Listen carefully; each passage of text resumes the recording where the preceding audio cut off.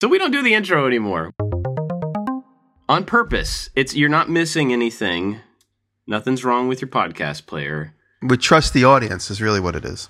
We're hitting record before we normally hit record. As soon as we log into Skype, we hit that record button. So you're getting the beginning conversation. You're actually getting more podcast instead of less podcast. That's true, because we would talk for at least a good solid 5 to 10 minutes about everything else, just hello, how you been, what's new, and then we would start the podcast with a big official opening. Yeah. So I never knew how to do correctly, so now I don't have to figure out how to do it correctly. Right, yeah, we have to stop cursing earlier, that's all. So there will not be an intro. There's not going to be an intro music. There's not going to be welcome to and all that. We're just going to hit record, and whoever says the first thing, that's how it starts. That's what the young kids are doing. That's what the young kids are doing. We're trying to hold on to our youth. I'm a little feisty this morning. I've had 20 minutes of computer problems.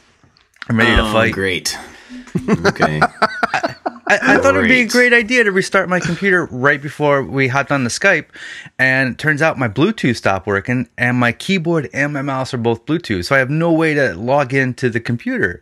And so I'm like scrambling around looking for a cable to plug it in, and here we are, 20 minutes later. And because I'm 20 minutes late, we're going to do 20 minutes less podcast, right?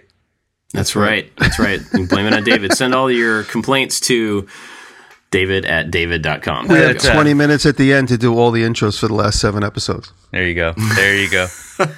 I will say, though, that we were just talking about feeling young, and you totally made yourself sound old because you called it the Skype.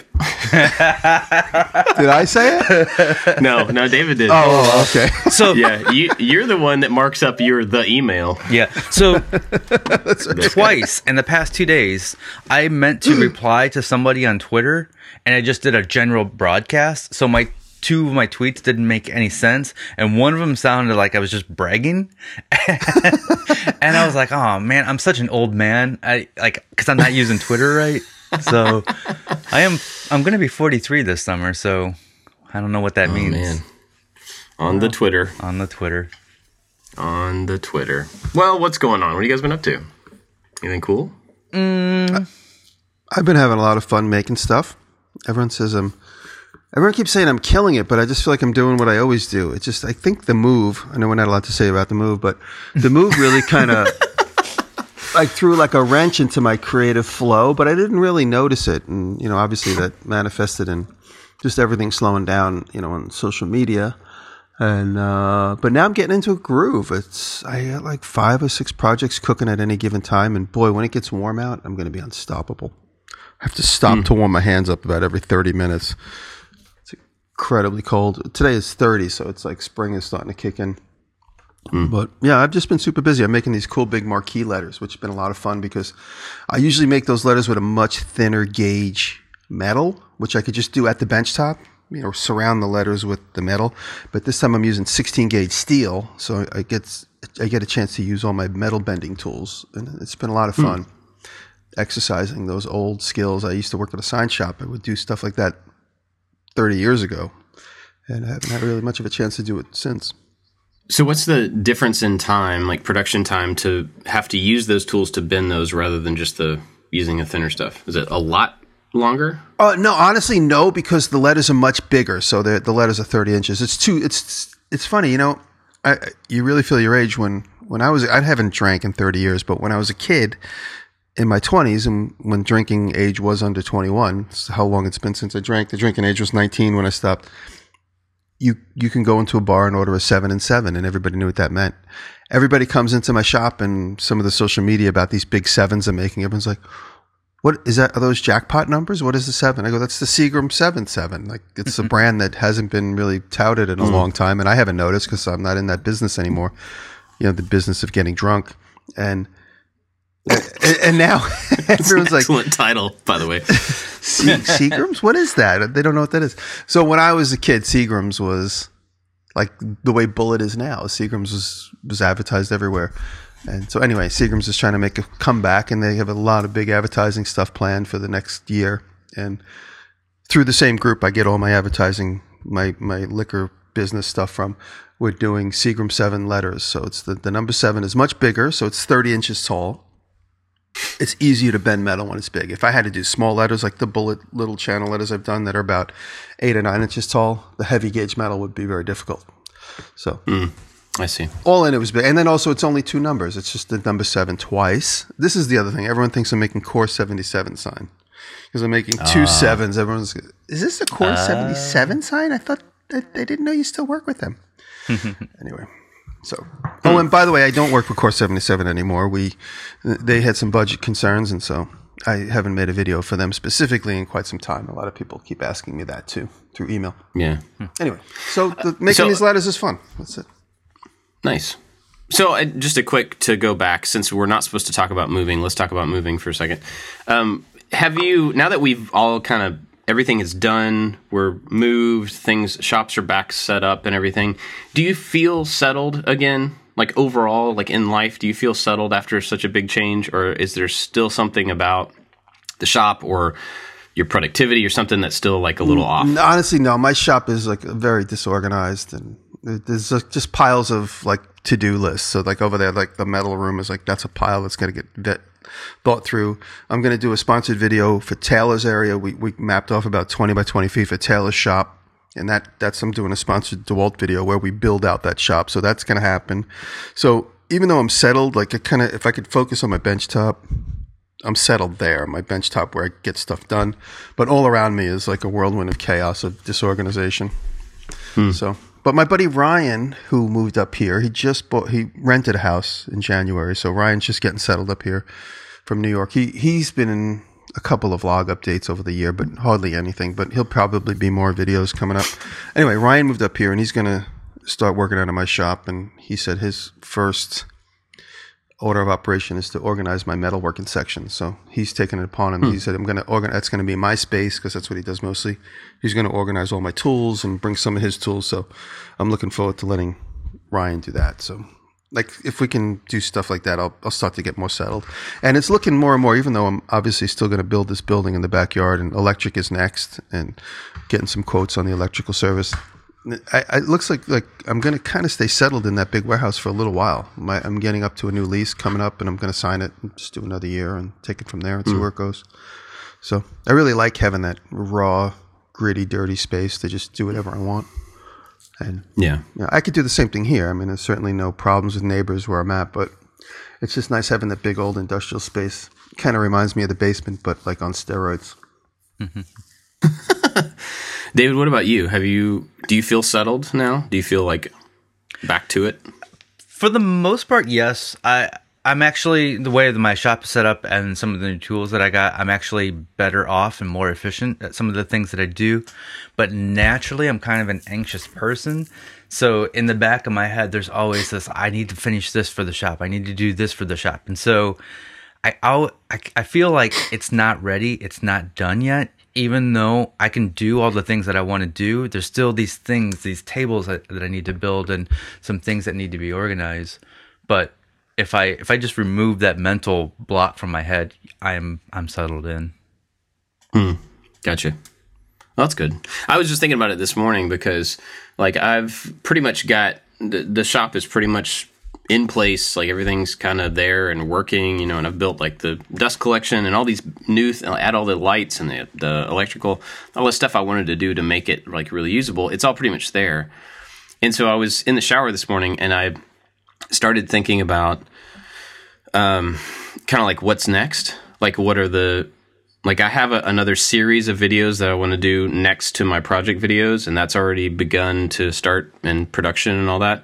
But I was just kind of thinking about like everything is working now. Everything is kind of in place, and I can just get to work, and there's nothing in my way of like, well, I don't have the X that I wanted, like I don't have that paint booth that I keep thinking about. I do have it now. Yeah. And so all those things are kind of out of the, not all of them, but most of those things are kind of out of the way. And so now I'm starting to think about like, now that everything is there, do I just keep going in the way that I would have gone if I hadn't moved? Do I keep with the weekly projects at the same pace and the same scale? do I try to do something entirely different? Do I just try to creep up on something new? I'm just kind of brainstorming and thinking. But it's interesting for the first time in probably about a year to not be looking at a move coming up or looking back at a move and still feeling like I'm in cardboard boxes. It's cool to be for the first time like, okay, stuff is settled. Now what? Like, now what can I really do that I couldn't do over the last year or the last 6 months or whatever? Mm-hmm. So anyway, I was just curious if you guys had looked at that at all, or if you're not even feeling settled yet. So I feel settled, but I feel like there's chaos all around me. But I'm settled right where I work, so I can have centered peace of mind while I do what I got to do. Did you feel like that in the city though, too? Yep. At all, or were you totally settled? I felt like that since I was conscious. Yeah, because that seems like 50 years. You. I mean, from my perspective, it seems like you would always feel like inspired and kind of looking around and, I can do this or I can do this. And when you get on a piece, it seems like you would be really on it until it's done. Yeah. I have a special ability to just kind of block out all distractions when I focus on something. Yeah. Like there could be people all around me talking, arguing, and breaking bandsaw blades and doing their thing. And I could just be what I'm doing. And that's a special skill to develop, to try not to be distracted by everything around you and just focus on what it is you got to do. Do you have any tips for how to develop that, or is that just something that's happened over time? Just learn how to ignore people. Headphones? That's how you do it? Put headphones on and just plug the wire into your pocket. Don't even stick it into anything. So you could at least still hear, like if the building's on fire, it's time to leave. But when people talk to you, just ignore them. Or another good tactic is just put on like the muffle headphones, the muffle ones that are supposed to cut noise down. So when you wear them, everybody knows not to really have a conversation. It's like when you have them on, it basically means like, I'm hiding in plain sight. Please don't talk to me. Even though all the machines have been like turned off. So if you use like loud tools for a couple seconds and you just don't take the headphones off, it's like isolation booth time. Huh. Yeah. Try that. Actually pretty clever. I mean, it's funny because if you worked with people enough, you could actually mention that at some point and be like, if I'm, so that we don't have to like deal with it in the moment. If I have headphones in, just leave me alone. Because when you say that out of context, people would probably be like, oh, okay, cool. Now I know. Right. And that would be really useful, if you were working with people. Well, I'm saying that if you work with people and you put on headphones and they talk, you have a perfect legitimate reason to ignore them.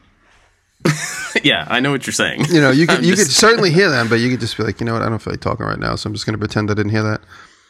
Yeah. Yeah, it's like isolation, but like, what do they call it? The cone of silence. James Bond from Maxwell Smart. Boy, I'm really referencing something that nobody ever heard of. I think there's probably some people that know Maxwell Smart. There's a couple Agent of 99. 50-something-year-olds. Here you go, yeah. Have you ever thought about making a shoe phone? What do you mean, thought about? I got 3 of them right here. Oh, nice. There you go. Okay. And the calendars don't work on any of them. They all have water in them. That's funny. Yeah. Well, David, what have you been up to? You been working on anything? A couple things. One, I want to do an update on the food dispenser, the dog food dispenser.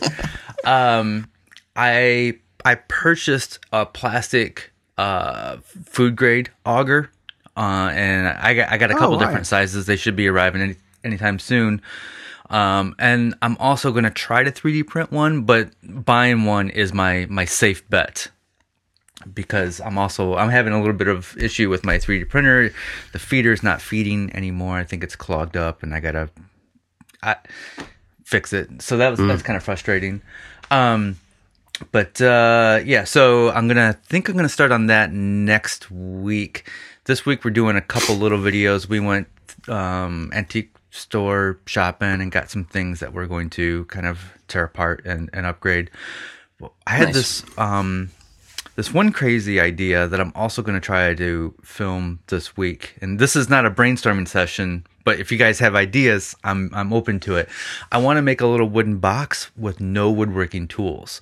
And so I have this big sheet of walnut paperback veneer, and I got some foam core board, and I'm going to veneer some foam core and cut it all with a utility knife and try to make a box out of that. So when you look at it, it looks like a solid wood box, but in actuality, it's just foam core veneered. So that's a thing I'm going to try.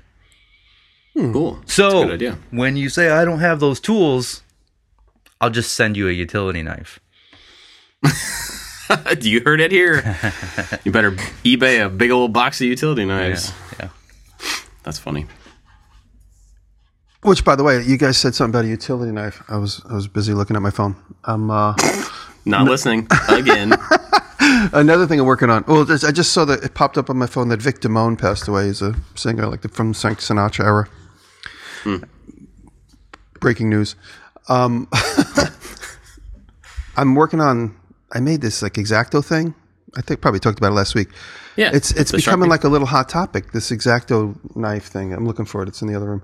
But we're working on me and my buddy Kevin Lazat. We're working on trying to turn it into a product. So it's funny. I just mentioned it to him. People always say like, "How do you get involved?" Just like take the initiative. Just go for it. And anyway, I just emailed Kevin a couple of questions. I was like, "Hey, what's your opinion on this? What's your opinion on that?" And instead of answering me back, he just answered me back with a picture of the one he made. He literally like, I must have caught him at a moment where he had like some free time. We were just having a conversation throughout the day on text message actually, and he, instead of sending me back like. We did a couple of sketches, but literally within the hour, he sent me back a model of one he made on the lathe. So that's moving along pretty briskly, and I'm excited about that project.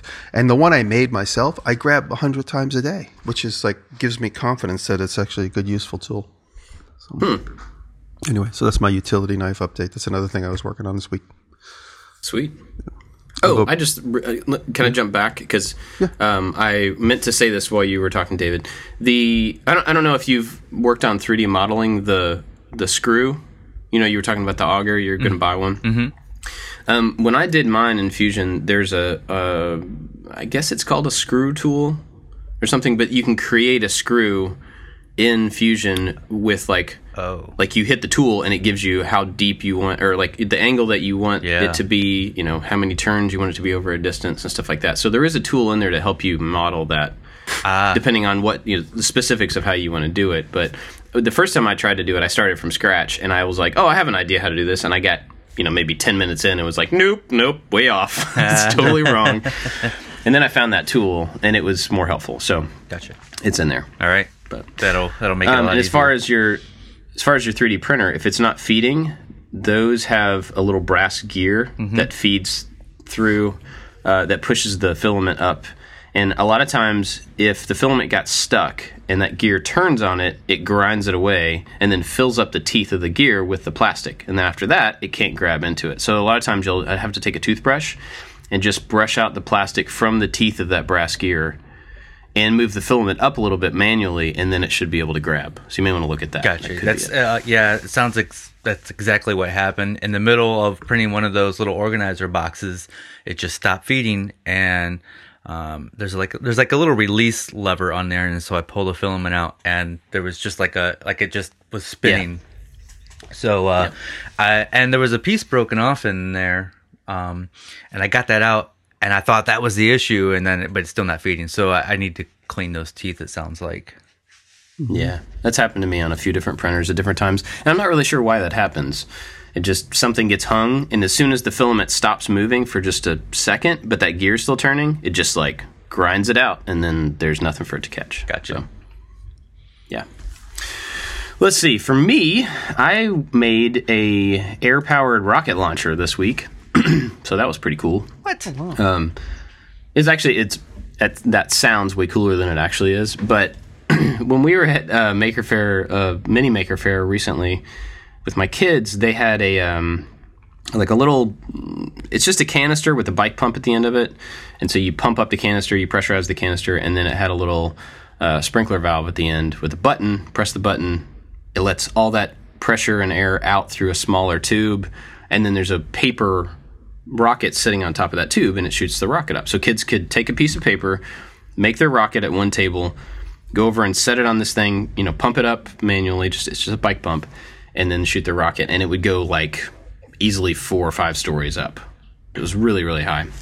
And so as soon as I saw that, I was like, oh, that's really similar to the pudding gun that I did from a mechanic standpoint. I mean, everything is the same, but instead of using a air compressor, they're just using a bite pump. So we made that, and it's awesome. It worked out really well. I made the rockets so that they fit on a single sheet of paper, so we can give people the template for that, and they can just make rockets. And it's using the only tool I used for the whole thing was like a jigsaw or a circular saw or something. I don't remember what I used to cut the PVC pipe. But other than that, it's really just PVC and glue and tape and stuff to get it all put together. So, and it runs off 3 9-volt batteries, so you don't even have to have it plugged into the wall or anything. It's a pretty cool little project, and something that parents and kids could build together and play with together, because it's a lot of fun just to shoot stuff. Oh, and the pipe that we used, turns out that the inner diameter is the same size as a Nerf dart. So you can stick a Nerf dart down in there and shoot them. So then I started thinking, well, like, how else can I use that? And I made, this is not going to be in the video, but we might put a little video on the second channel about it. But I ended up just taking a piece of that small pipe, this is like a 1/2-inch CPVC pipe, and put a little hand pump, bike pump, like a basketball pump, like a real tiny one, directly into the back of that tube. And put on the front of it, I put a little blower from an air compressor, like your knuckle duster, that mechanism, that was used for that. That's on the front, and then another tube to put the dart in. So basically, you have a little handheld thing that you can pressurize with a pump and shoot a Nerf dart, but it shoots it 5 times farther and 5 times faster than a normal Nerf gun. So that was kind of cool, just to have this extra little thing that came out of experimenting, even though we're not really going to turn it into a video. But so those will be out this week. Where does the battery come into play? I was a little confused. How does the battery? So the pump? container's pressurized, and the front end of that goes into a sprinkler valve. That's a 24 volt valve. And so the batteries go to that, and then there's a button in the way. And so when you press the button, it lets the power to the valve. I'm thinking of a mechanical button, so it's an electric button. Yeah. Oh, okay, cool. Yeah. When I was a kid, we played with Parks rockets. Do you remember those? The plastic, the red plastic, red and white plastic, usually clear red and white plastic. Oh, yeah. Where you pump them up with the... Yep. Those things were dangerous. They still and you can do that with... You can do that with like a soda bottle. You can make that same mechanism, pressurize it with water and air, and then it'll blast off and shoot water out of the back of it. Those are really cool. Those things were they had a lot of velocity, those things. Yeah. And they had like the fins on them were canted in opposite directions, so it would kind of spin as it went up. Yeah. It would rifle in the air. Yeah, it was if anybody doesn't know, they look like 1950s rockets. They were kind of long, elongated pill shapes with little fins at the bottom. They might still make them. I just haven't seen them in a long time. What were they called? Parks rockets? Parks rockets. I just remember because when I was heavy in the toy business, all the toy inventors always talked about them because they were such a great, efficient mechanism, and they were just fun to play with as a kid. So, here they are. Huh. Is it still available? I remember them, but I don't see new ones. I just found a picture of an old one. I'm sure they probably are. But everything I find on Google is just a picture of a park with a rocket structure in it. Which is not really what we want. I recall the name because there was one inventor I used to talk about it with all the time. But it was kind of like one of those things. That's the kind of cool toy you want to make. Yeah, that's pretty awesome. And actually, my friends, fun to get one of these. My friends invented a thing called air hogs. You remember that? Oh, yeah. Yeah, air hogs is a very successful toy. My friends invented that. My friend Ray Kempfer Design in Chicago. And that's a whole line of toys now. Yeah, and so the initial model they made was sort of a derivative of Parks rocket, but they took a rocket and turned it into an airplane. Yeah. Using the same compressed air mechanism. Sweet. So anyway, that's what I was working on this week, and it was a lot of fun because it's also one where to shoot the final pieces for it, I had to go outside and set it up, and we got the drone out. And the kids came out and got to pump it up and shoot them off and try to catch the rockets when they came down. So it was fun to be able to shoot that stuff with the kids and have them enjoy something. Because a lot of times, I was talking to them about this weekend. Like a lot of times, I work during the day while they're at school. and they get home, they do their homework and stuff, and then I try to come up at dinner time so we can hang out. But then that doesn't give us a whole lot of time to like make things together, or for them to really even see a whole lot of what I do throughout the day. It's just kind of weird the way the timing works out. But so it was nice to have a thing that like, I need you guys to be a part of this so that it works, so that it makes sense. And so as soon as they got home from school, like they walked in, I said, drop your bags, go to the backyard. And they were like, why? Because we're going to shoot rockets. And they were like, what? Amazing. So that was a lot of fun.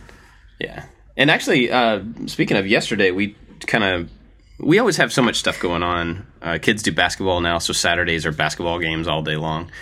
Sunday, we just said, we're going to stay home for the afternoon. After lunch, we're just going to be there and just do stuff. And so it was the first time in a really long time that the kids said, like, they were not distracted enough and they said, hey, can we make something in your shop? And I didn't have any reason to say no. Yes, let's go do that. What do you want to do? So that was really cool. My oldest wanted to cut out. He had this. He had a little circle, a little puck from our Christmas tree. When we got our Christmas tree this past year, the guy cut off the end of it at the store, and my son was like, "Can I keep that?" The guy's like, "Yeah, sure." And so he just collects junk. So I was like, "Yeah, just keep the sliver." So he's held on to it since Christmas. And so he picks up this thing yesterday, and he was like, "I want to turn this into a stand." I'm like, "Okay, a stand for what?" A fish. Okay, how are we going to make a fish? I'm going to draw it out, and then we're going to cut it out in wood. I'm like, all right, let's do it. So it was really funny because he mainly wanted to use this thing as a stand. And I said, well, we need a project. We need to know what it's used for or what it's going to look like or something. We can't just go cut up a piece of wood and expect it to turn into what you want. So it was funny, like kind of working him through, if we're going to make a stand, it needs to be a stand for something. So think about what that thing is. And anyway, I had him draw out this little fish that he wanted to draw. We spray adhesived it to a small piece of wood, got out the scroll saw, and I taught him how to use the scroll saw. And he got really good at it really fast. Like he didn't know not to draw small detail, right? So he just drew like these tiny little fins and a little crook for the mouth and all this stuff. And I'm thinking, like, he's not going to be able to cut that out. That's not going to work. And so he didn't know he shouldn't draw it that way. So when it came time to cut it, I was like, all right, this is why this is going to be difficult. But, go about it this way. Make sure that you cut in from two different directions to try to get where you want. And he did really, really well. And he totally cut out every bit of the shape. I was totally impressed. And it was really, really cool. And he was really proud of himself because he could see that I was happy with him and everything. Anyway, so he cut out this little tiny fish. It's like, I don't know, 4 inches, maybe an inch tall. And then it was, the piece of wood was already painted. It was left over from something else. So he said he wanted the fins to be a different color. So I was like, all right, well, let's mask off everything with tape. And he was like, I don't know what that means. It was really funny. Something that simple, like use masking tape to mask something so that you can paint it. And something that seemed really simple to me was just another example of, like, my kid doesn't know this. He doesn't have any reason to have ever learned that before. And this is an opportunity for me to teach him something small. Anyway, so we masked this thing off. He got to spray paint, in the paint booth. He got to spray paint the fins. And then every 5 minutes for the rest of the day was like, is it dry? Is it dry? But it was really cool just being able to, I don't know, like, it's easy for me to come up with excuses as to why I don't want to go back to work to do stuff like that with them, in the midst of a weekend when we're trying to do other things. And it was really cool. Like, it was totally worthwhile. And I need to make sure that I keep myself always saying yes to stuff like that. Yeah. It's so easy to be like, not now. Or not today. In my personal experience, my dad, but that's exactly what my dad did with me. And it's funny, just an odd coincidence. And one of the very first projects I ever remember my dad doing with me was we cut out a little fish that was in like the back of like a Popular Mechanics. It was like a fish jumping out of water. And I still have it. In fact, when last time I saw my mother, she held it. She was like, remember this? Do you want to take this to the city? I was like, you know what? Leave it there. It's in a safe place, hanging on the wall. And it's something I made when I was probably 6 or 7 years old on the jigsaw, on the, the scroll saw, an old one that weighs 1,000 pounds, made by Craftsman in the 50s. And I scroll saw, cut it out, and then my dad broke out. He had this whole set of oil paints. We broke out the oil paints, and we painted it with a brush. So it's funny. You're talking about something that I went through exactly the same thing as the same age. So it's funny. And that's pretty cool. That's it. Just, never say no. I did. Yeah.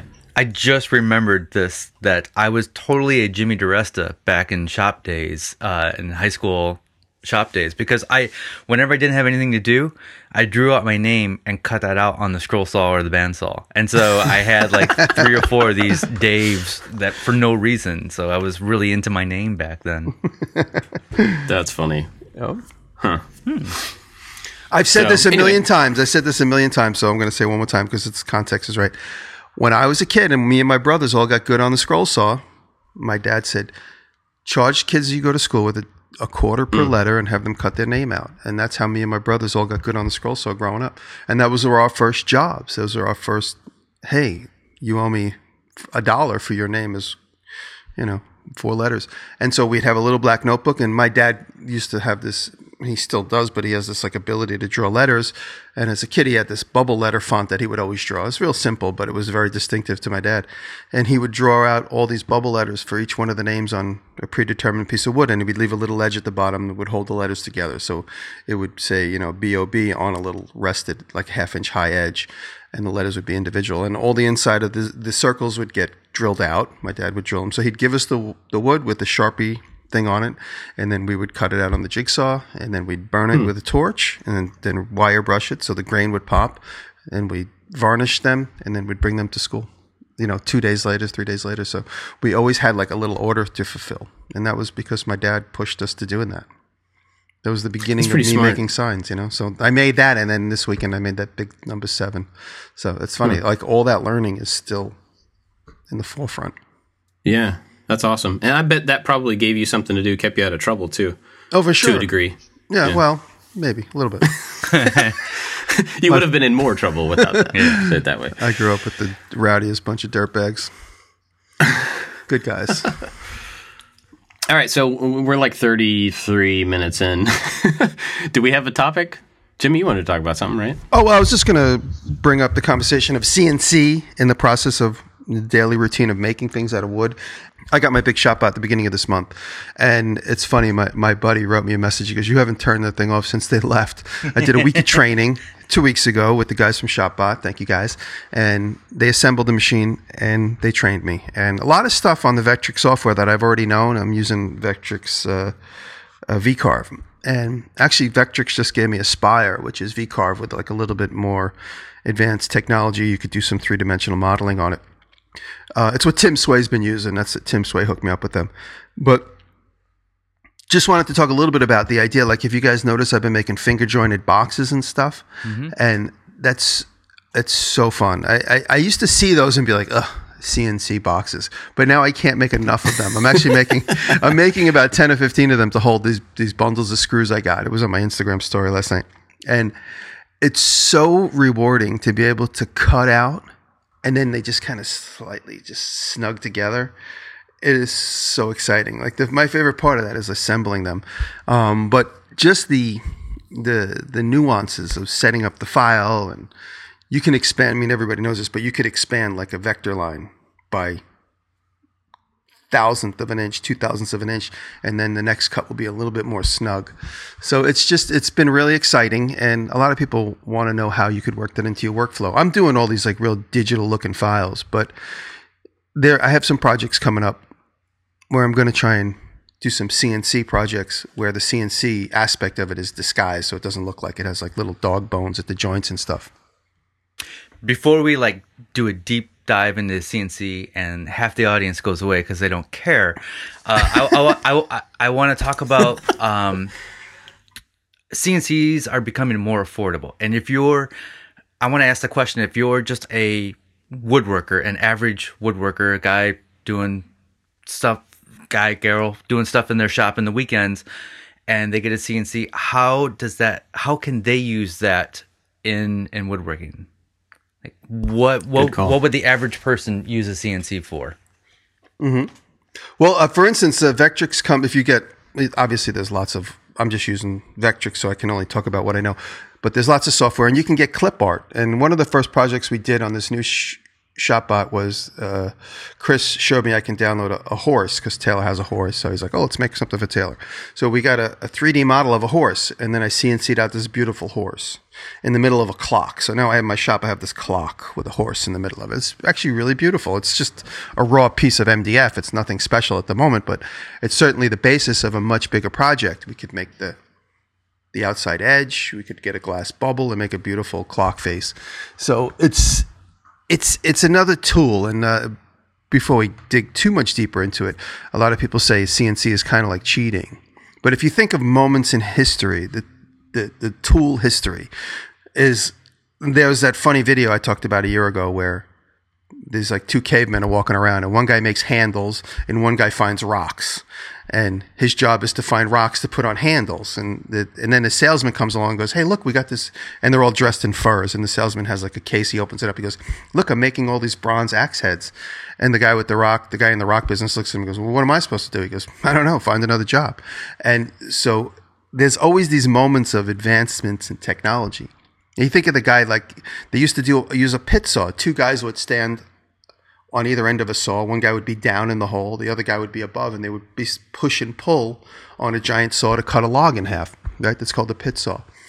Now, one day somebody welded a big long loop together and put it on a bandsaw and made a bandsaw mill, or a big giant circular saw blade. Did those two guys look and go, I'm going to do it the old way. I don't need that technology. You got to ask yourself, they probably did. The guy that put a circular saw blade on a thing goes, I don't need that advancement in technology. I'm going to stick to using my arm and my shoulder. So these moments in time where there's advancements in technology, there's always like the group that sticks with no change. For instance, you guys noticed this video I made this weekend? I refitted the stock of a gun. Oh, yeah. Boy, if you guys thought the axe nerds were bad, oh my God.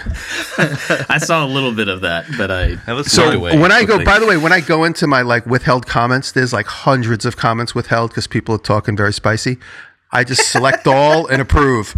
Select all and approve. And now they're fighting with each other. There's wrestling matches going on in the comments.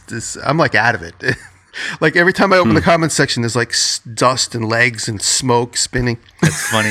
So before you put the video out, I saw the Instagram, and there was some heated stuff going on in Instagram. So I'm like, I can't wait for this video because this is going to be a good read down in the comments. And oh my God! So I think I saw the video maybe an hour or two after you posted it, and the comments that show up at the top are the ones that the creator loves. And so, like, they're all like, "Oh, great job, Jimmy! I love, great idea." And I'm like, I even liked a lot of the gnarly ones too. Well, this is before I think you had a chance to.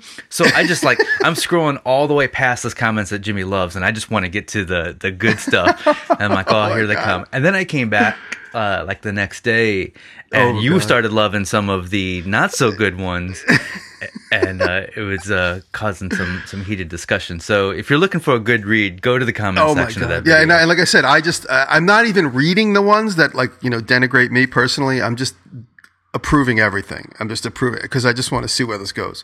Because it's just a throwaway idea. I didn't ruin an antique gun. I actually got a replacement stock, which was very cheap. You see, that's where the comments are coming from, because there's a couple of topics in that. One is guns. Guns is just going to be a heated conversation no matter what. And two, you're taking something that's old and modifying it, and that also stirs it up. And three, people don't necessarily agree with your design.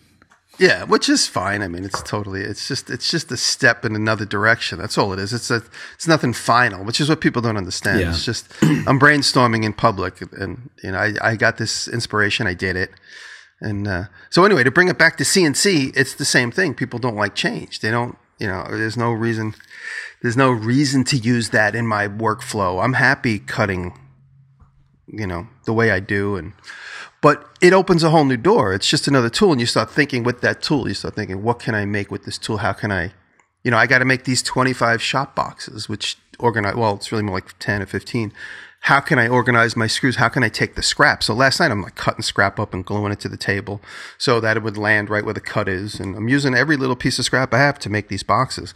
And, I made the sevens, the big number sevens. I have 2 perfectly matched number sevens. I would have cut them out on the bandsaw, which probably would have been just as good in my world. But it's a lot of fun to sit and watch this thing works. There's a really big misconception, and you guys can agree or disagree, is you just push the button and walk away. For real. I never walk away from the CNC. You got to sit and watch it, because if you break a bit, if there's a piece of wood becomes dislodged and in the way, you got to move it. So there is no unmanned cutting that ever takes place.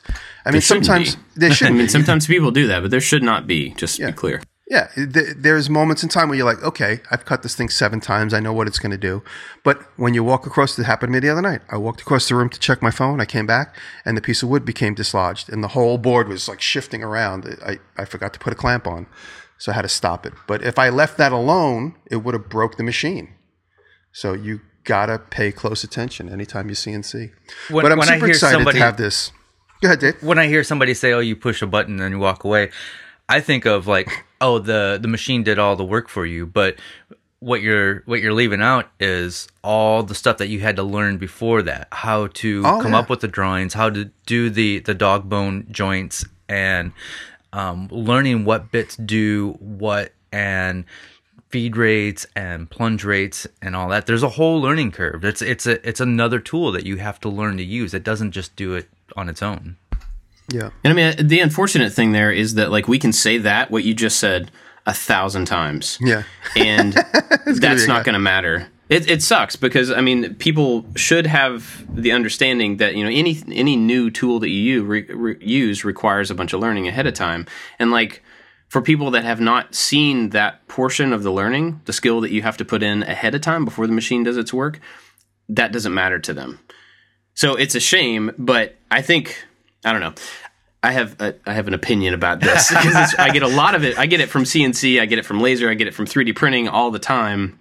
And it's frustrating, but at the same time, I understand that, like, somebody that has zero experience with that portion of the work doesn't understand that it's work, right? So if they've never modeled into something, they don't really understand what goes into modeling, and the things you have to, like you were saying, the things you have to learn ahead of time before you even do the work.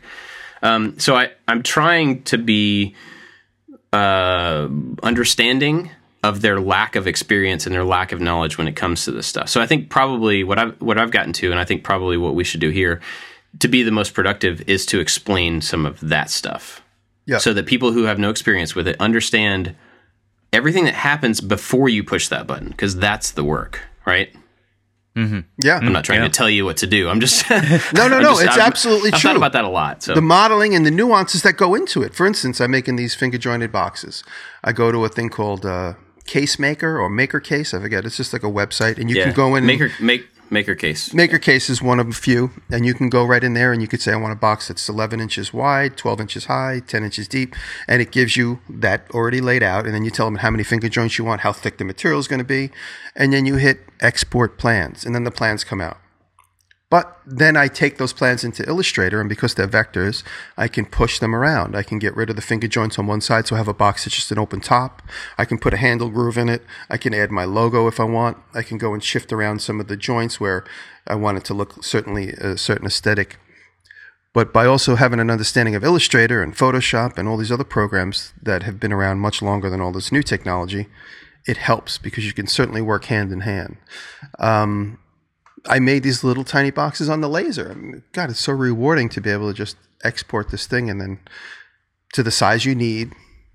And then you could cut it and you're like, oh, let me change this. Let me go back into the file and change that. So there is a lot of nuance to it that people don't understand. And if you have no experience with any kind of computer programming, it'll be obviously a much bigger learning curve for you. But I've seen some guys really, because three of us are exposed to the big fan base that we all have. I've seen some guys whose lives have turned completely around because they've been open-minded to CNC. And it doesn't mean they will never still make a cabinet the same way they used to, or still do style and rail door panels. And it's just another part of their process. And as a sign maker growing up, my whole entire life, I've been cutting signs on the bandsaw and striving for perfection. I mean, if you're a bandsaw operator, what I always do is I leave the line plus a tiny fraction, like maybe 2 or 3 thousandths of white paper. So if I'm bandsawing, I leave the line of the artwork that comes out of the printer and a little hair of white so that I know where I am. Because the minute I cut into the black line, which is only, 20 thousandths wide, I'm start to lose where I am. So I'm always striving for perfection and by hand. And then when I got my little shop bot and I started getting absolute perfection as a type nerd, I was so excited. There's no wavy line from the bandsaw in it. There's no oh, you know what? This serif doesn't look like that, but no one's going to notice. Everything is exactly the way Bedoni designed it or whoever it is. It's exactly perfect. It's exactly Times Roman. And what about cutting out the circles in the middle of the piece without having to cut all the way through like you would on the bandsaw? So from a type or a sign maker's perspective, having a CNC is a tremendous. I mean, you can't have a sign shop now without having a CNC.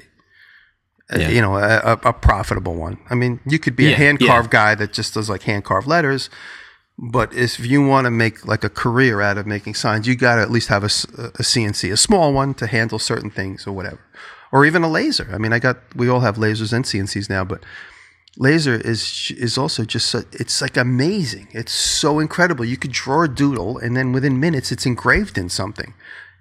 I remember a time where you'd have to like draw a doodle and then take it to the trophy shop because those are the only places in the world that would be able to figure out how to put it into metal.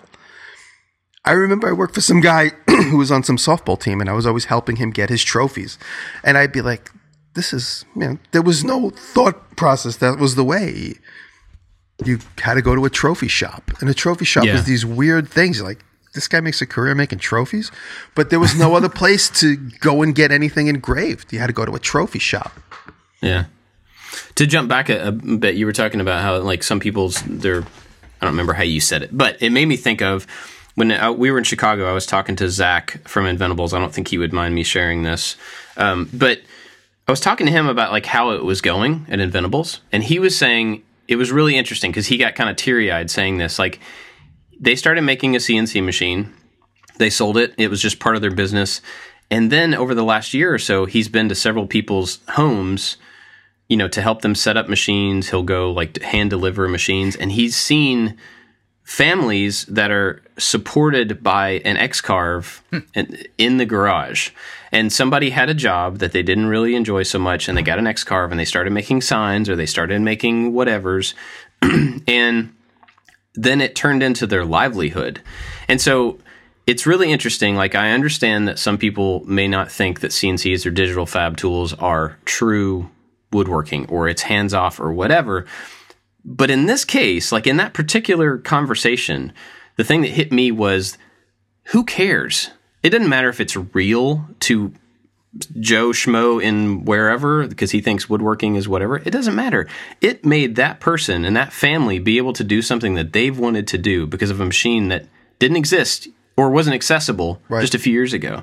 Right. And so if you look at it from that perspective, who cares? Like, it's changing someone's life. It's letting them do something that they couldn't have done otherwise without that machine. Right. And to me, and that maybe that's an extreme kind of emotional case or whatever, but it's a reality. And so if you, like you were saying, the profitability of a sign shop or a trophy shop, it would be really difficult for those things to be profitable without fab tools that could create at the rate you need to be able to create, to make a living. With precision as you need. Yeah, yeah. And so I don't know. I get fired up about this because the negativity towards these type of tools, I understand it because it's encroaching on something that people are used to, or maybe they are proud of their hand tool ability to be able to create these things, and I'm right on. That's good, but it gets lost sometimes that these tools are providing an entirely different thing to a lot of people that was just never accessible. And in my mind, personally, accessibility to stuff is like way more important than pride. Like if people can get access to a tool to do the thing that they want to do, right on. That's so much more important than somebody like getting their feelings hurt because they can do it better by hand, or they spent 10 years or 20 years doing this thing by hand. Anyway, that's my soapbox. I'm done. Well said. I do want to go back, and maybe we should have mentioned this at the very beginning, because we just all assume that people know what a CNC is. But a CNC, in its most basic form, is a router. So just a bit that's spinning. And it's controlled by a computer, and it moves in an XYZ axis, left, right, top, bottom, up, and down. And you actually could do the same thing handheld. You can make templates and stuff without a CNC and without a computer. This is just it's another tool that allows you to cut through typically flat pieces, two-dimensional shapes. You can do some 3D stuff too. I don't know. Do you think that explained it well enough? Well, yeah, just to get more basic, CNC means computer numeric controlled. So CNC means you have a gantry. CNC is computer numeric controlled, but typically CNC is short for a machine that has the gantry with the XYZ. Those are the three directions basically you need to go in most operations. And the CNC could be for a laser head. The CNC could be for a router head. The CNC could be for a drag cutter. The CNC is basically, no one seems to mind silhouettes. The silhouette machine that cuts out vinyl. No one gets mad at those. I've had people get mad at those. Silhouette is a Silhouette is a brand name of a machine that makes vinyl letters. And also a lot of guys, a lot of people across mid-America, you do what's crafting or scrapbooking, and a lot of you'll see at late night TV, they sell a Silhouette or it's called a Cricut is another version, where that's basically a CNC. They've taken the printer, what looks like a regular printer, and by moving the paper in and out, that's your y-axis, and Z is X is your left to right. So instead of having a gantry, it just has wheels that pull the paper in and out. That's your y-axis, and the thing slides across and does your cutting. So that is a CNC machine. That's a computer numeric control paper cutter, either the Cricut or Silhouette. So those are really accessible too. If you want to get into CNCing, get your hands on one of those. Those are super fun to play with, and you can make some really beautiful type images or just any kind of images, and they're cheap. Bob, I bought one because you had one when we first got together and started hanging out, and I didn't realize that they were, because when I worked at a sign shop in the 80s, they were thousands of dollars. It was like a brand new technology, and then you'd have to like kind of invest in like a big CNC version of a giant plotter. What was called a plotter. Yeah. Yep. Yeah.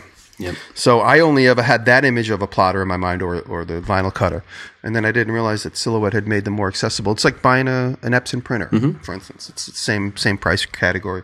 Yep. Bob, you used yours to make the little logos and stuff on your arcade buttons, right? Yeah, I've used it several times for stuff like that, to make really precise small things that don't have a backing, right? So they don't have they go on a glowing button, but they don't have a surround. It's like a die cut sticker. Another thing that people use those a lot for is making stencils for spray painting or for screen printing.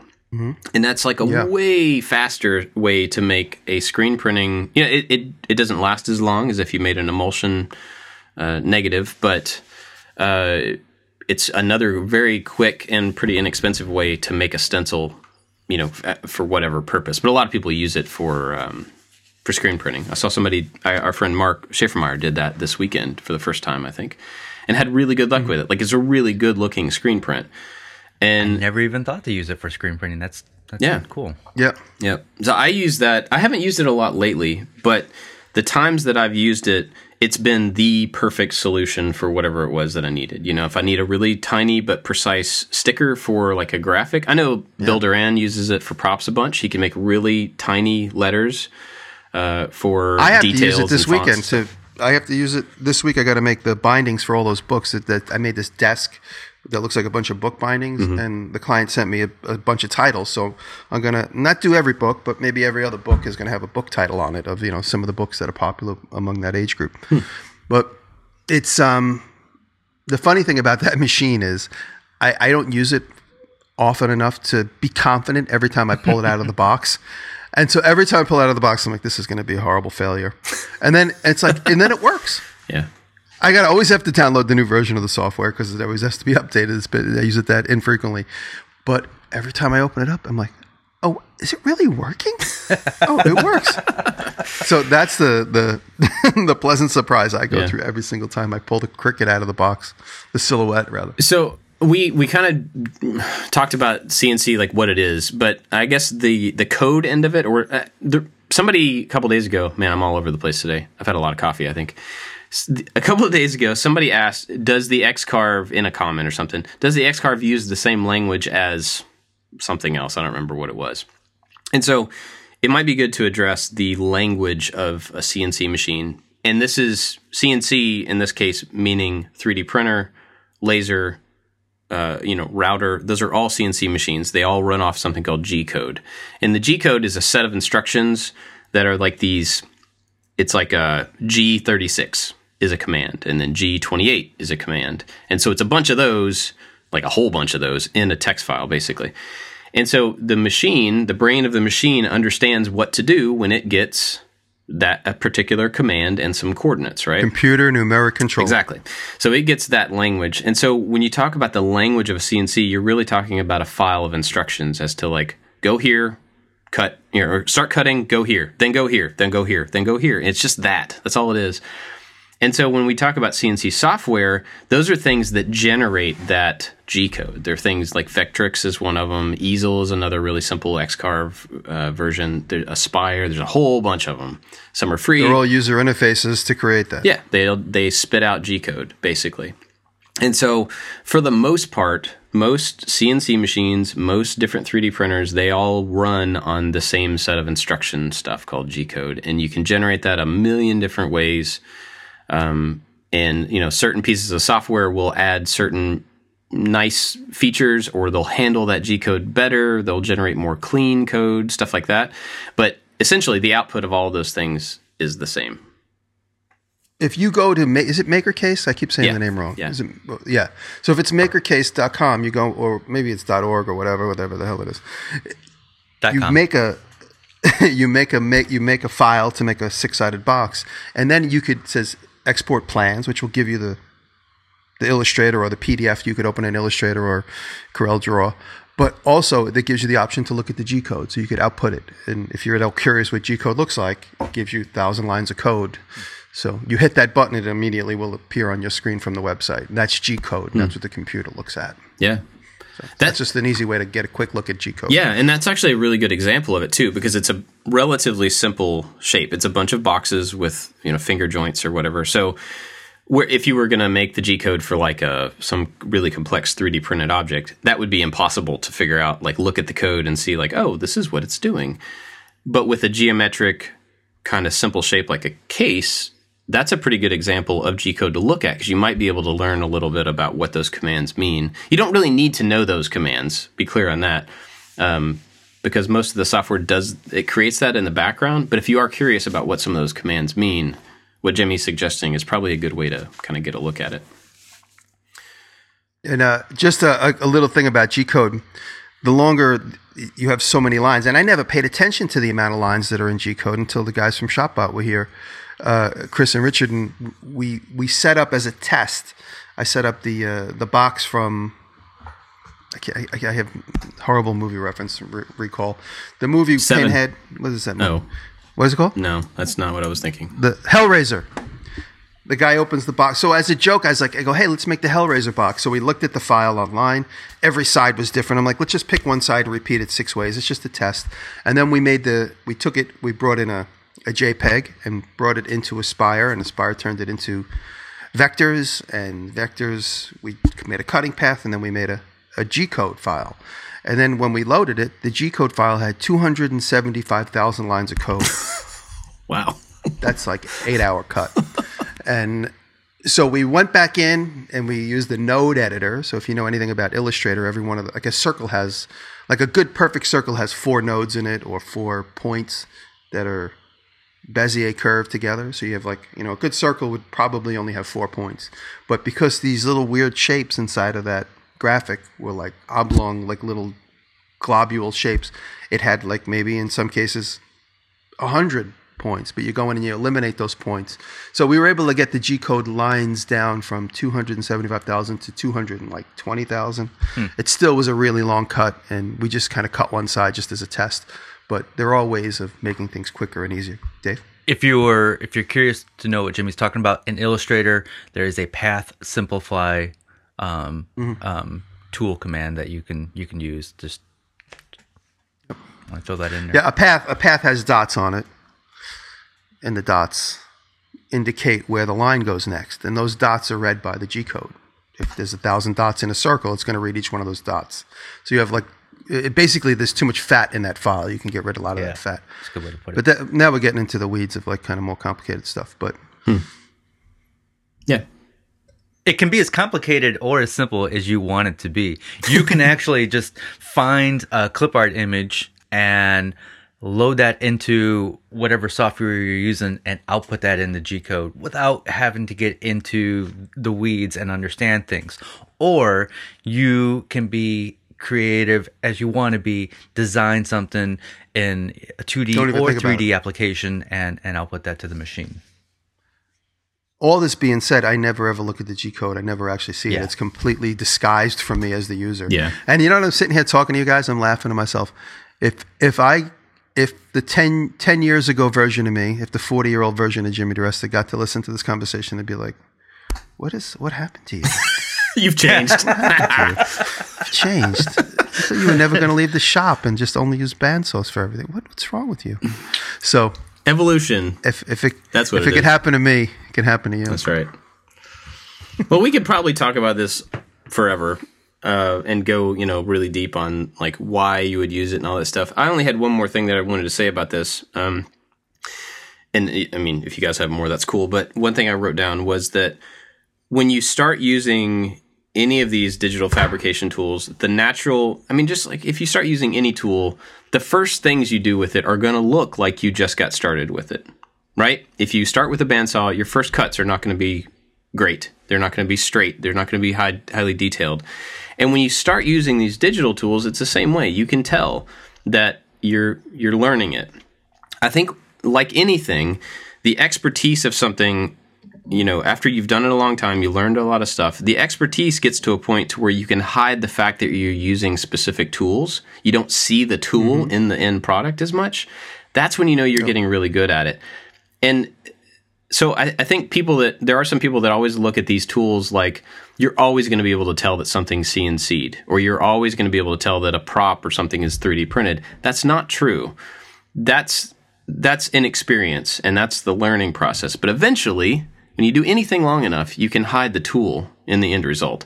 And so, I don't know. I guess I want to say that really good point. As an encouragement to people, and as a way to like maybe prove people wrong. Because I think a lot of that sentiment is just about people learning. It's about experience, and eventually you can hide the tool. I don't know. That's kind of what I had. You remind me of an experience I had in '92. I worked for a toy company. I was a part-timer at a toy company, and I remember our graphic designer started designing things with a computer. Dun, dun, dun. And everybody in the toy company was like, oh my God, is this really where we're going? Really? I mean, really? We got to use a computer now? Can't just do it by hand the way everybody always did it? And they would bring in the mechanicals and we'd have meetings and everybody, and they'd be like, they're cold. There's something about it, like the owner of the toy company. But do we have to use a computer? And we were just looking at flat images at the time. And they really did look cold in hindsight. But there was really basic, simple shapes and basic colors and the typefaces and like the letters were arched. And when we looking back at the packaging, it's a vivid image in my mind. I was like, God, that looks so stale. But in short shrift, they got really into the computer and understood how to do layers, and Illustrator and Photoshop all became all the aspects. But they were just scratching the surface because the design house was just learning how to use computers. It really, they literally mortgaged the house and bought 3 computers and then got into it. And then all of a sudden things started to catch up with the technology. The user experience started to catch up with the technology. It happened really quickly. So you mentioned something. I watched this little documentary on this electronic band called Chromeo last night. And you mentioned, sometimes the computer generated stuff looks cold. And this electronic band, who just has like an arsenal of all these different synths, they talk about like some of these synths sound computery and cold. So what they do is they mix other things in there, some more organic sounds to combat that cold, or so they work together. So bringing this back to CNC, you could have these computer feel pieces, but then you can add some handcrafted, hand-cut things to them as well to warm them up. That's an excellent you point. can always carve into whatever it is you cut. I've done that a couple times as well. Right on. That's a really good point. You guys got anything else on this? That's good. That's part one. Part one of There's 50. a lot to talk about. And to be perfectly candid, I was in the naysayer camp 5 years ago. I really was afraid of the learning curve. And so to be afraid of the learning curve, it manifested in me being defensive. I was like, I don't need that. Yeah. I can do everything on the bandsaw. I don't need that. And it's really opened my life. It really has expanded my horizon. And now it's like, I am CNCing steel, plasma cutting steel. Like whenever I do that, I feel like Tony Stark. I mean, that's partly a joke because that's where that machine came from, the Tony Stark movie. It's amazing to be able to throw in a piece of 3/8 inch steel and it turn into whatever shape you want. Anyway. Yeah. Just excited to be alive. Yep. No doubt. What are we watching? All right, I have two. I'm going to pull a Bob Clagett this week, and I have two. All right. Both of them are HBO documentaries, and I watched both last night. One is called Brillo Box, 3 cents off. And it is the story. I know, right? It is the story of the filmmaker. She grew up, and there was this Andy Warhol Brillo Box piece of art that was in her living room. And then when she became an adult, she wondered what happened to it. And so she kind of, her father, basically, Andy Warhol made a bunch of Brillo boxes, cornflake boxes, and some other boxes just to show, it was like his take on consumerism and art. And her father bought this Brillo box and then sold it, and she followed the path of where it was for the last 40 years, and eventually it sold for like $3 million or whatever. Whoa. It's really cool. It's really cool to see how where art can go, what people consider art, what people don't consider art. So that documentary might get some juices flowing. You might come up with some ideas on your own. And the other one is also an HBO documentary called David Bowie: The Last 5 Years. And it's just really good. It just talks about the last 2 albums that David Bowie made. He could see that he was getting sick, and kind of like his final opportunity to create something. And it's really inspiring. That also might get some creative juices flowing watching that movie as well. So there you go. Awesome. I'm going to blow up my buddy Andrew Alexander. He's Blacksmith Tools on Instagram. He and I have developed a very strong bromance in the last few months. We talk on the phone from time to time. We text quite a bit, but he has the most incredible collection of blacksmithing tools and fabrication tools. Blacksmithing is like his primary focus, but occasionally he gets paper cutters, bookbinding machine, anything that's old steel, anything that weighs thousands of pounds. And people think I have a collection. I probably have 0.5% of the amount of things this guy has. And talk him into doing talkabouts and videos and YouTube. If you go to him, say, Jimmy DiResta sent you to start doing YouTube videos. We've been talking. I've been kind of giving him some coaching a little bit on how to use cameras. But he does a really good job on his Instagram. His Instagram's growing quickly, but he does clean outs. He finds these amazing old abandoned places and gets the most incredible tools. And he told me, I don't think he would mind me saying this, he drives everywhere he goes with his 30-foot trailer just in case he finds something cool. He goes, I take it with me everywhere I go. Wow.